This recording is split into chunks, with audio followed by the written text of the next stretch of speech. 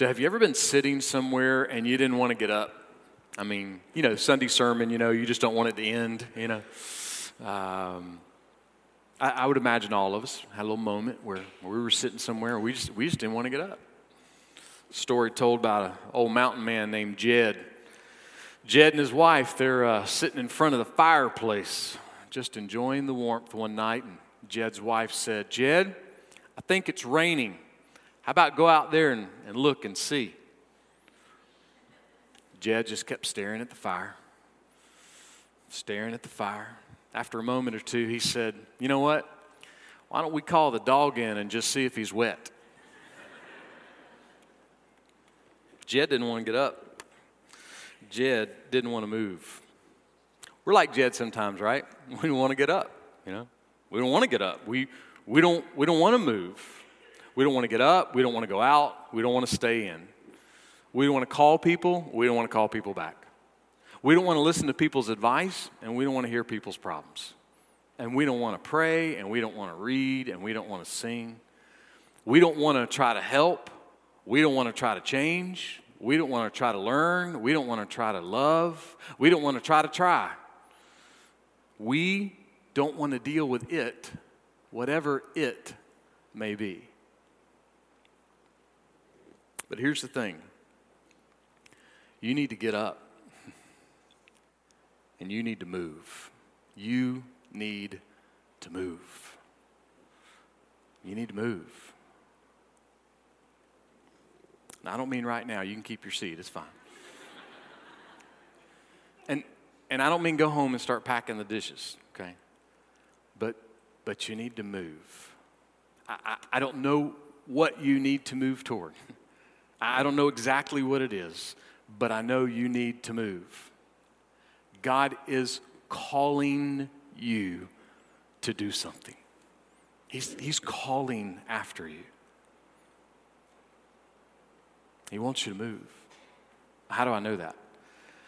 Well, you were created to move. You were created to move. What does that mean? Well, let's see if we can think through it. The nation is full of chaos. It's full of conflict. People are basically doing, whatever they think is right. Politicians are corrupt. Families are dysfunctional. Poverty and homelessness are on the rise. Sexual immorality is branching out into deeper depravities than ever before. Lust and lewdness, addiction, they're all rampant. The rich are getting richer. The middle class is getting more comfortable. Religion is being mocked. And superpowers are building up cutting-edge military weapons. Now, I just described the Middle East 700 years before Jesus was born. Sounded familiar, though, didn't it? And what were the people of God doing in the middle of all that? Middle of all that chaos and conflict, what were they doing? Well, they were moving. They were moving. But they were moving away from God. The people of God were moving away from God. In the middle of all that chaos, in the middle of all that conflict, God had a message for the church folks, and he had a message really for the world. He gave his message to Isaiah 43. Thus says the Lord your creator, O Jacob, and he who formed you, O Israel, do not fear, for I have redeemed you. I have called you by my name. You are mine. When you pass through the waters, I will be with you. And through the rivers, they will not overflow you. When you walk through the fire, you will not be scorched, nor will the flame burn you. For I am the Lord your God, the Holy One of Israel, your Savior. Do not fear, for I am with you. I will bring your offspring from the east and gather you from the west. I will say to the north, give them up, and to the south, do not hold them back. Bring my sons from afar and my daughters from the ends of the earth. Everyone who is called by my name and whom I have created for my glory. You were made for the glory of God. That's why you were created. Your heart and your mind and your soul, they long for the glory of God. Even if you don't know it or don't know it yet, your soul longs for the glory of God. When you stand at the edge of the ocean, when you stand looking out over the Blue Ridge Mountains, your soul does not scream, "This is about me.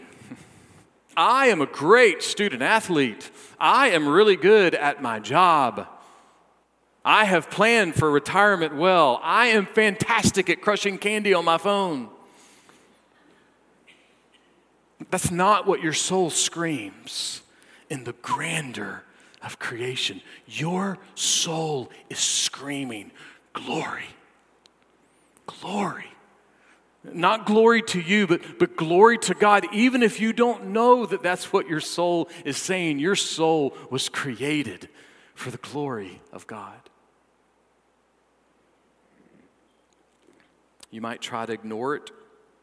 You might try to suppress it. You might try to deny it. But your soul knows that you are part of something bigger and that you were made by someone bigger. Your soul knows that. And when you catch a glimpse of the glory of God, that kind of glory does not leave you sitting in front of the fireplace. That glory, it moves you. The glory of God, it moves you. Now, someone young might say, I can't move for the glory of God. I don't even have my driver's license yet. I can't move anywhere. You can. You can still move. You can read God's truth. You can pray. You can honor your parents. You can move to the glory of God in that way. Someone older may say, well, I can't move for the glory of God. I don't move much anymore. I'm getting a little older. I don't get out as much as I used to. You know what? You can still move for the glory of God. You can read God's truth. You can pray. And you can encourage your kids and your grandkids. Or encourage the neighbors' kids and grandkids. But you can move. Someone might say, well, I'm emotionally paralyzed. I can't move for the glory of God. Someone might actually even be physically paralyzed. But you can still move. You can still blink in glad adoration of the God who has redeemed you. Because the God who's redeemed you has promised those that he has redeemed that they will not just blink one day, but they will have new bodies. Johnny Erickson Tada turned 69 back in October. For the last 51 years, she has been a quadriplegic because of a diving accident. This is what she said about the promises of God for those who have been redeemed. I can still hardly believe it. I, with shriveled, bent fingers, atrophied muscles, gnarled knees, and no feeling from the shoulders down, will one day have a new body, light, bright, and clothed in righteousness, powerful and dazzling. Can you imagine the hope this gives someone spinal cord injured like me? Or someone who is cerebral palsied or brain injured or who has multiple sclerosis. Imagine the hope this gives someone who is manic depressive. No other religion, no other philosophy promises new bodies, hearts, and minds. Only in the gospel of Christ do hurting people find such incredible hope. Only in the gospel, only in Jesus. In addition to 51 years as quadriplegic, 8 years ago, she was diagnosed with stage 3 breast cancer, and she had a mastectomy and went through chemotherapy. 5 years later, she was declared cancer-free. And then 2 months ago, they found a nodule on the spot where she had her mastectomy, and she now has cancer again.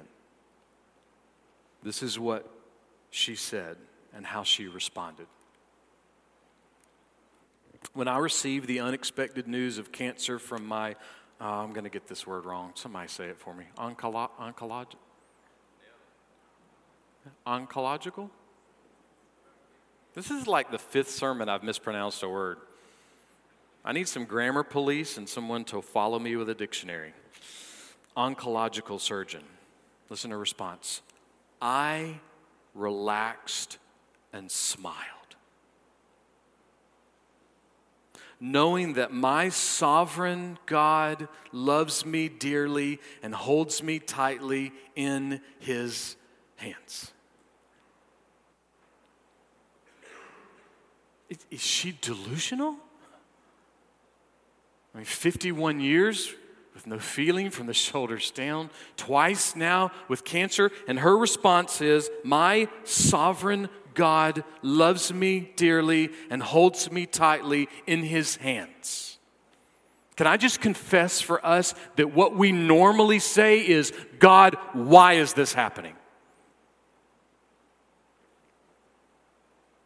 But her life has just been full of pain, and yet she says, I know even in this moment, my sovereign God, he dearly loves me and he holds me tightly in his hands.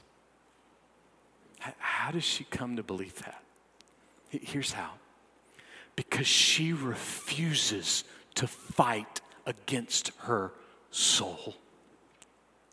See, her soul knows the truth, so she refuses to suppress the truth that captivates her soul. She refuses to deny the truth that captivates her soul. She refuses to ignore the truth that captivates her soul. And what is that truth? She knows the truth is she was made for the glory of God. She was made to enjoy the glory of God. She was made to display the glory of God. And the glory of God, even this day, is holding her tightly. Johnny is not like Jed. She's learned to move. Even from her wheelchair, she knows that her greatest good is the glory of God. And the glory of God is her greatest move. Her greatest move. You need to move. We need to move. And first and foremost, we need to move up. What does that mean? Well, Hosea was a prophet, and Hosea lived about the same time that Isaiah did. He faced all the same things in society and culture that Isaiah was facing, and he had a message for the people too. This was his message, Hosea 6, verse 3. So let us press on to know the Lord. You need to move toward God. You need to move to know God. You need to move onward and upward to know the Lord. Charles Spurgeon said this: this is the one great business of human life, to know the Lord. Just marinate on that just for a moment. This is the one great business of human life, to know the Lord. Is that your business? So, Stanley, what did you do? Well, I was in the business of knowing the Lord.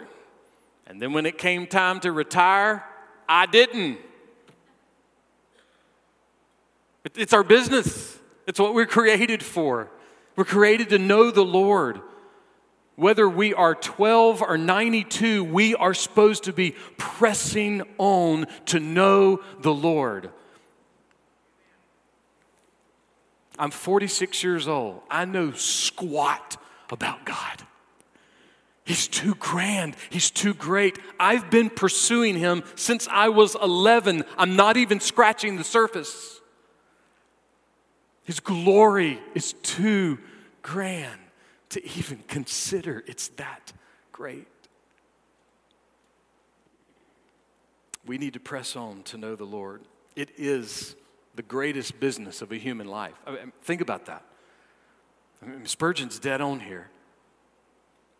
It's more important than an education. It's more important than getting married. It's more important than having kids. It's more important than getting a good job and having a nice home. It's more important than having a good retirement and taking good travel trips. It's more important than sports. It's more important than shopping. It's more important than everything. Those things are all great. They are all good. But the greatest thing that a human being can ever know is to know the Lord. The greatest thing that can ever happen in the life of a human being is that they would know the one true God, and that the one true God would know them. I loved the word that Colin used a little while ago, encroached. Oh, that's good. Encroach. Man, I hope God is encroaching on you now with His glory, His beauty. The greatest thing that can ever happen is that you would press on to know the Lord. So, how do you do that? How do you press on to know the Lord? Well, we could break it down really into two parts. It's knowing His character and it's honoring His character. Knowing His character and honoring His character, or if we want to even simplify that, it's discovering and then it's doing. Discovering and doing. So what does it mean to discover the character of God? Well, can't we discover the character of God in creation? Yeah, we sure can. Boy, the character of God is all over creation. But we need to know God and we need to know His character beyond just as creator.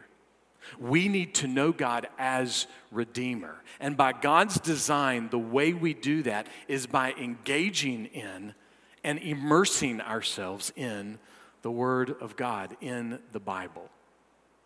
Now, someone may say, the Bible, gosh, that's just an old textbook. It doesn't really apply anymore. I mean, there's a bunch of rules in there that don't work in 2019.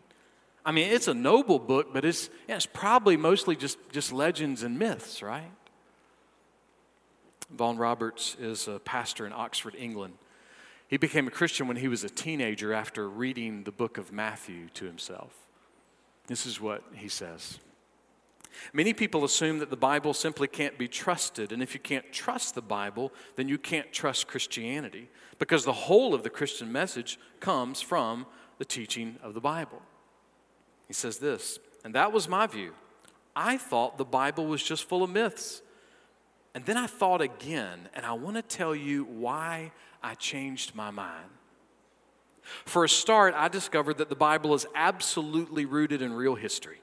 So you don't just have to look to the Bible, you can look to other ancient historians for references to Jesus. But the main reason why I'm convinced the Bible can be taken seriously and have changed my mind is because of the person of Jesus Christ. I read it and I was bowled over by this very remarkable man, the most remarkable man who's ever lived. It was as if he just walked off the pages and into my life. Why did he have that experience? He had that experience because God has designed the Bible to be the place that we find His character. God has designed the Bible to be the type of book that when we read it, it is as if He is walking off of the pages into our lives. That's how He designed His book. Paul said this to Timothy. All Scripture is inspired by God and profitable for, and then he lists a lot of things, but the last part says, for every good work. The Bible is profitable for every good work. And that includes the work of knowing the character of God. The Bible is profitable for knowing the very character of the one true God. Yes, if we're standing at the Grand Canyon, we will see the character of God. It's gorgeous. But the Bible helps us see that it is the character of God that made that canyon grand and glorious. And the Bible helps us to see that it is the character of God that shows us the glory of God that we're supposed to know and show and enjoy. So pressing onward and upward to know the Lord, it involves discovering his character in the pages of the Bible. And pressing on to know the Lord involves us honoring that character once we've found it. Well, what does that mean? Well, imagine after my wedding reception that I had gone over and hugged my wife and hugged my parents and hugged my in-laws and said, man, great job, guys. Man, great rehearsal dinner. Man, fantastic ceremony. Boy, the reception, wonderful. Man, the cake, oh, fantastic. Man, this is so good. Great job, guys. You nailed it. Loved it. Hey, I'll see all you guys next year at the anniversary party. Peace out. No. No, see, that moment after the reception was the beginning. I had discovered in those 2 days the character of a wedding ceremony. But the marriage was just beginning. The vows were just beginning, and they were only going to intensify. When you come in contact with the character of God as found in the pages of the Bible, things intensify. You are brought low. You are humbled. Something happens. When you come into contact with the character of God in the Bible, you become amazed that this God, the God of the universe, would stoop not just to reveal himself to you, but to rescue and redeem you. You become overwhelmed that this God with this character that is beyond this world would rescue you and call you his own.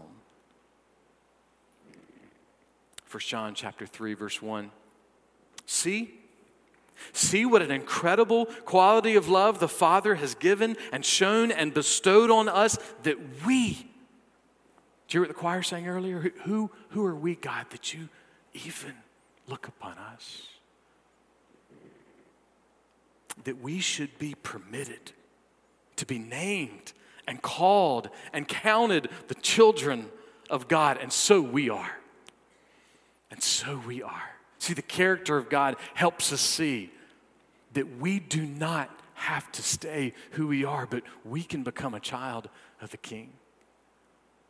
Listen, I don't know what your relationship is or was with your earthly parents, but I can say this. I can echo the words of Johnny Erickson Tata. That if you're a true believer and follower of Jesus right now, then God dearly loves you right now.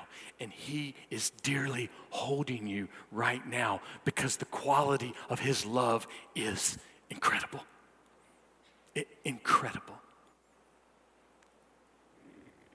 Stuart Townend put it this way: how deep the Father's love for us, how vast beyond all measure, that he should give his only Son to make wretches like us his treasure.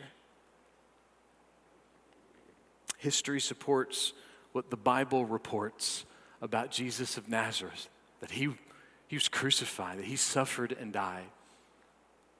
And he suffered and died so that we would not have to be orphan zombies, suppressing and denying the glory of God, but rather we could be adopted and become children of the living God, and that we could enjoy the glory of God from God the Father and his ever-loving, everlasting, never-changing love. Love that is so grand and so glorious, it can't even be measured.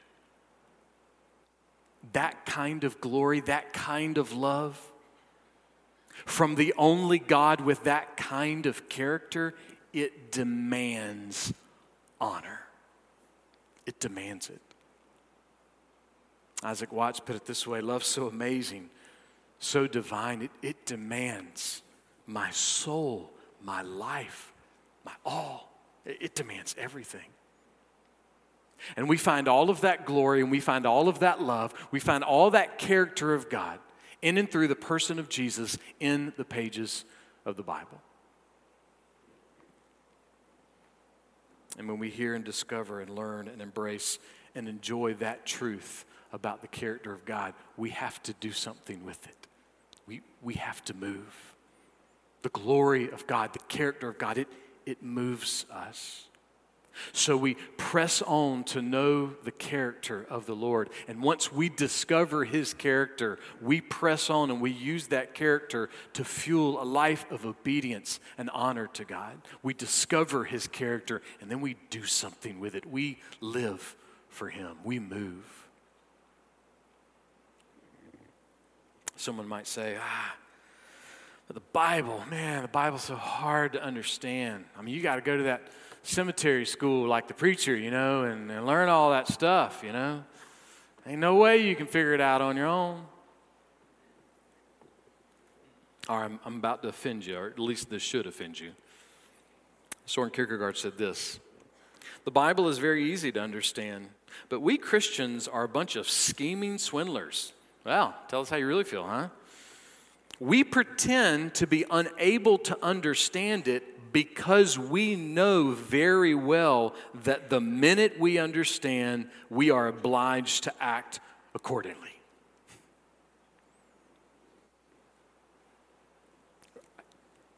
Just a word of encouragement. You probably never want to say around here, well, I can't understand the Bible, all right? Just probably shouldn't. See, the Bible's not hard to understand. It's right there. But when we understand it, we know, I got to do it. So maybe I just won't read the Bible today. Maybe I'll just skip the sermon today. Maybe I'll just keep kind of creating God in my image of, what that looks like. I've had 2 conversations this week with different people in different communities about their version of God. And it's so interesting how strong people are in creating what they think God is supposed to be like.